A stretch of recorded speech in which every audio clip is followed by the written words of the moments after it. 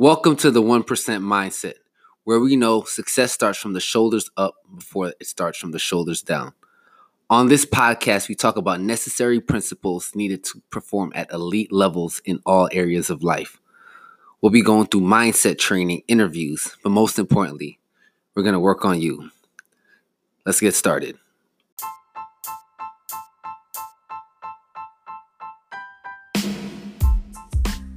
What's going on? This is Mike with the 1% Mindset Podcast. I hope everyone is doing absolutely amazing. First and foremost, if you're a consistent listener, I continue to appreciate all the consistent listeners. Definitely go and leave a review on the podcast on, whether it's Spotify, Apple Podcasts or wherever. Definitely go and leave a review.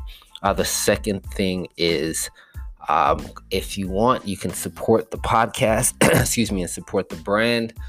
You can go to the 1percentmindset.com/podcast and you can be a monthly supporter. So I do appreciate those who have and will do that as well.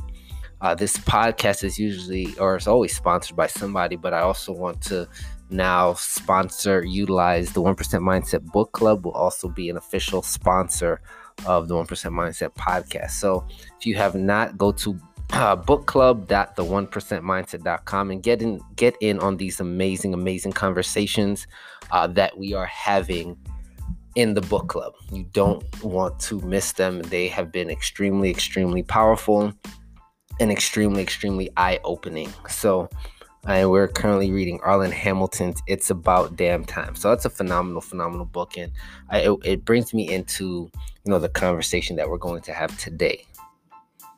Right. And, this is podcast episode number 99. So as promised, I want to get to 100 and then sit and reflect on when I start to do these podcasts again. But for episode 99, I'm doing these podcasts in a time where some may say it's turbulent. It may be turbulent to some. We just had a lot of stuff happen within the U.S. Currently, as I'm recording this podcast, the current president of the United States is currently being impeached, or they're going through the procedures to impeach him. Now, why do I say all of that? Right? I say that, or I mention that because I think it's really interesting. Our vantage point to life and how we look at things. One of the conversations that I had, or that I asked in the podcast yesterday, was about privilege, right? And I think it was an interesting question, because in the book Arlan Hamilton, a phenomenal book. It's about damn time I read it. I finished it a couple days ago, but she says in that book, everyone has privilege. Everyone has privilege. It's not the privilege that's the problem. It's the entitlement, right?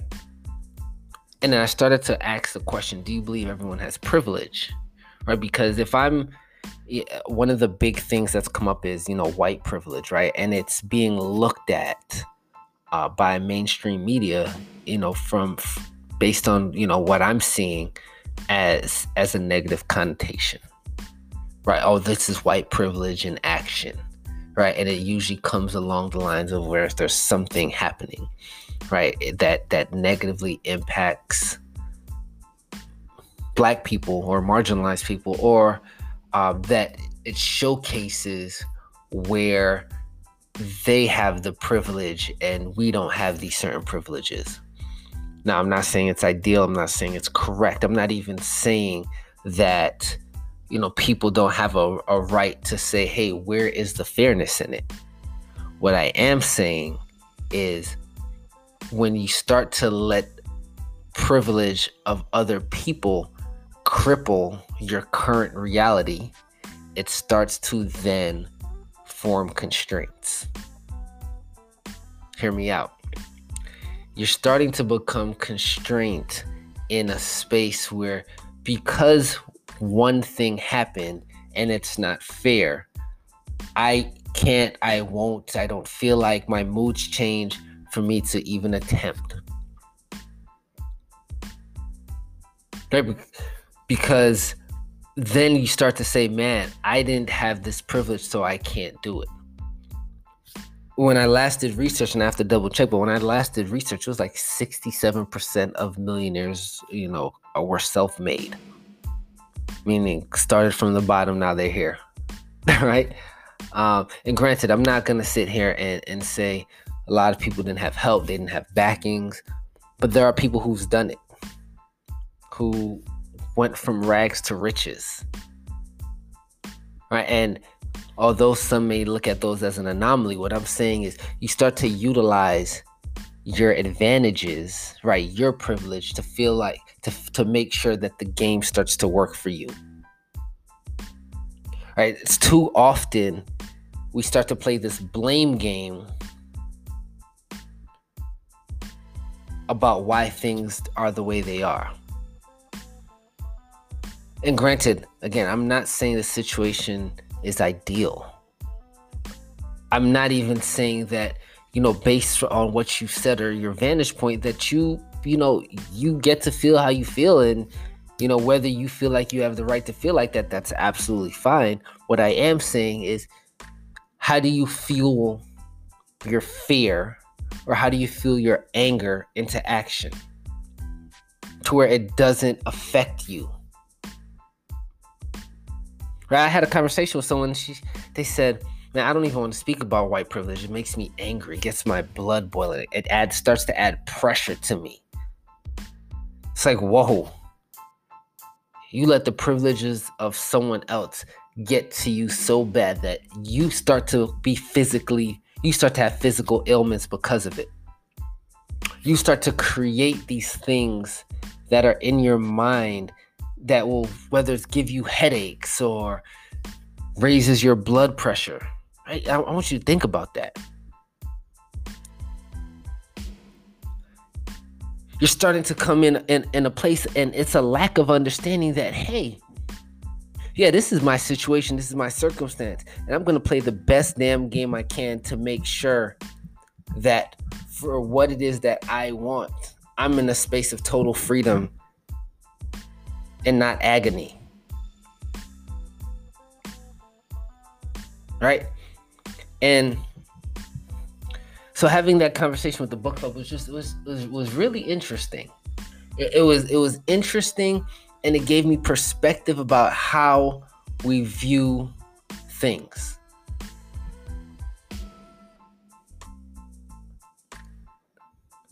Because if it's not the way that we think it should be, we get upset.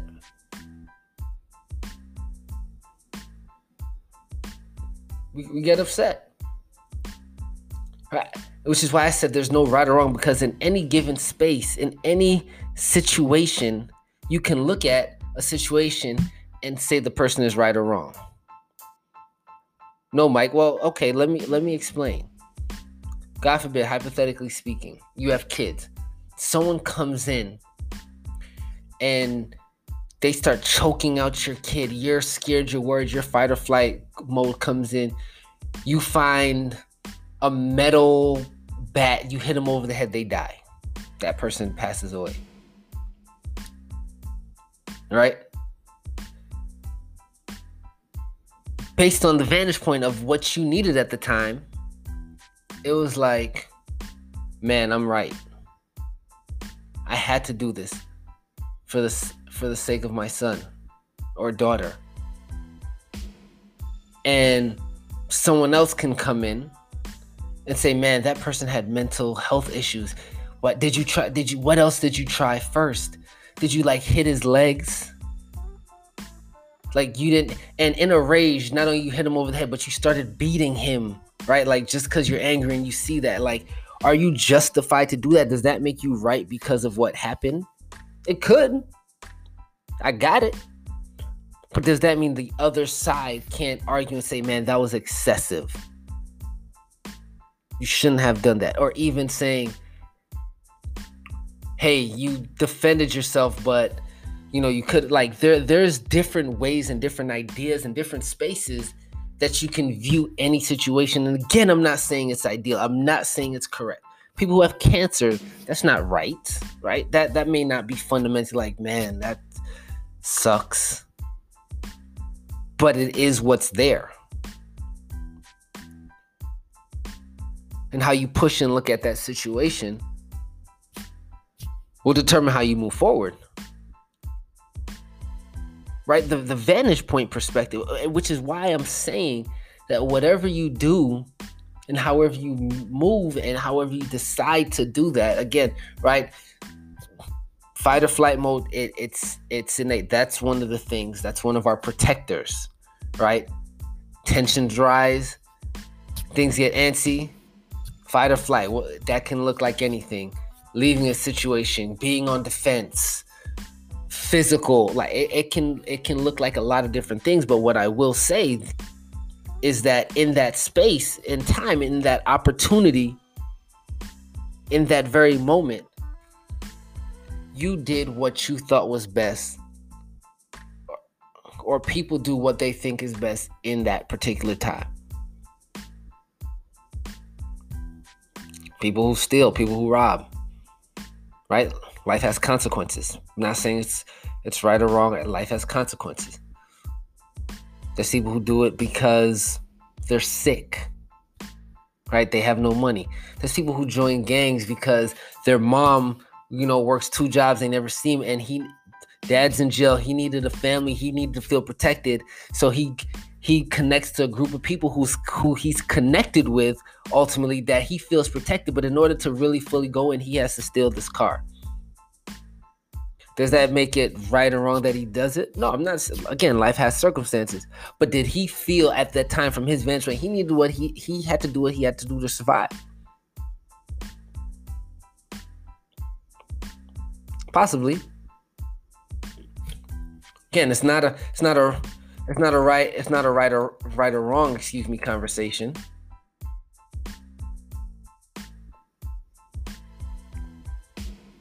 It's just what's there.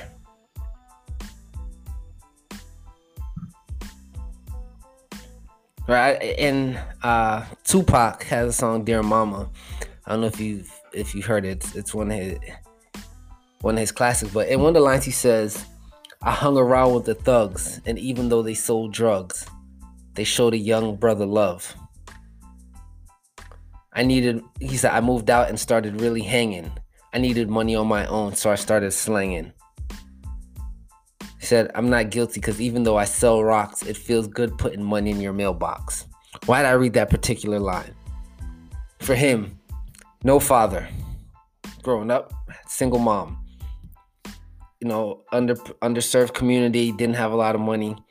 He needed that love that his mom just couldn't give him, working. Not to say his mom didn't love him. I'm sure she had a lot of love and did what she had to do to make sure that financially he could do the best, that he could be the best, right? But there was something missing in Pac, right? He started to connect with some people, and he knew, like, man, they sold drugs. He's like, even though they sold drugs, right? Understanding, like, man, this is not necessarily what I think is right or wrong based on his lyrics. From what I'm gathering, he said, even though they sold drugs, they showed a young brother love, right? That love that he was missing. So is it wrong? Because what he was missing inside was love, right? What he was lacking, and he got that. Is that wrong or right? It's a situation. It's a circumstance. It started to become survival, right? Because he needed money. He also knew what the situation was with his mom. So he said, hey, it feels good putting money in your mailbox. He said, I love paying rent when the rent's due. Right? Like that. These are some, when you come from a certain privilege, right? And when you're not concerned as a teenager, right? Like, man, how is rent gonna come? Right? That's not even on your radar. For him, that was. He knew that. So he said, and now he was able to figure out a way to survive. So he's like, man, I love paying rent when the rent's due. Right? If someone who's used to having their rent paid or can pay rent without thinking about it, you're not even you're not even highlighting, hey, I love paying rent when the rent's due. That's almost like, if it's just a natural thing, right? It's almost like me saying, man, if I live in the mountains, I love breathing this air, or I love seeing deer when the deer pass, right? It's just, that's not something you will full out and it's a natural thing for you, right? I'm not promoting and pushing like, man, I love drinking this water because it's so amazing. I drink water if I need to, right? I don't have an issue, fortunately, with food. I have food. So that isn't in the first part of my radar. I'm not saying I'm not grateful. I'm saying that sometimes, based on your situation, you don't really see all sides.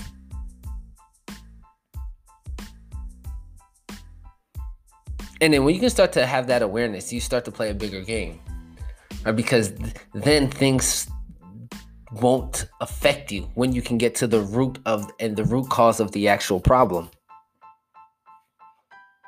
When you get to the root of the problem, things are a little different. You start to move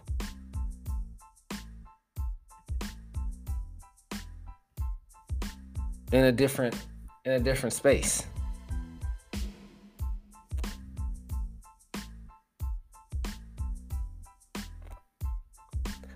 So, anyway, man, this is episode 99. I want to give a different vantage point. Like, I think it was so important. A different perspective,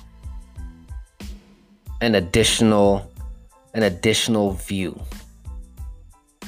Less assumption, more facts. Right? Because here are the facts when you're dealing with anything. Is to view, or when you're dealing with facts, I should say, you deal with facts based on what things actually are.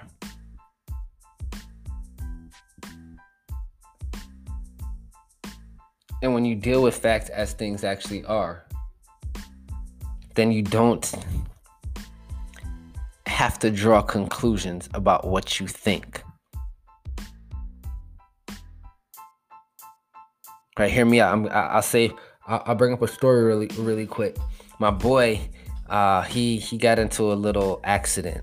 He cut up his finger, and his significant other, or the person he's talking to, I should say, didn't respond how he wanted her to. How he wanted her to, excuse me. And because she didn't have that response, he made up that she doesn't care. Not to say she doesn't care about him per se, but she doesn't even care that my fingers hurt.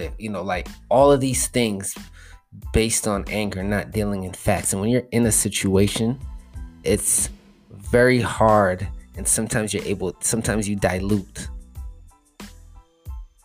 both of them. It's diluted.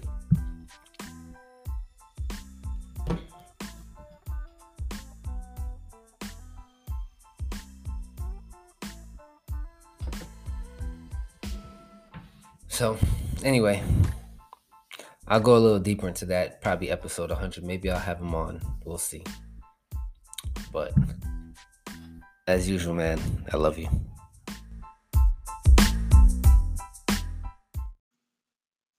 As usual, thank you for listening.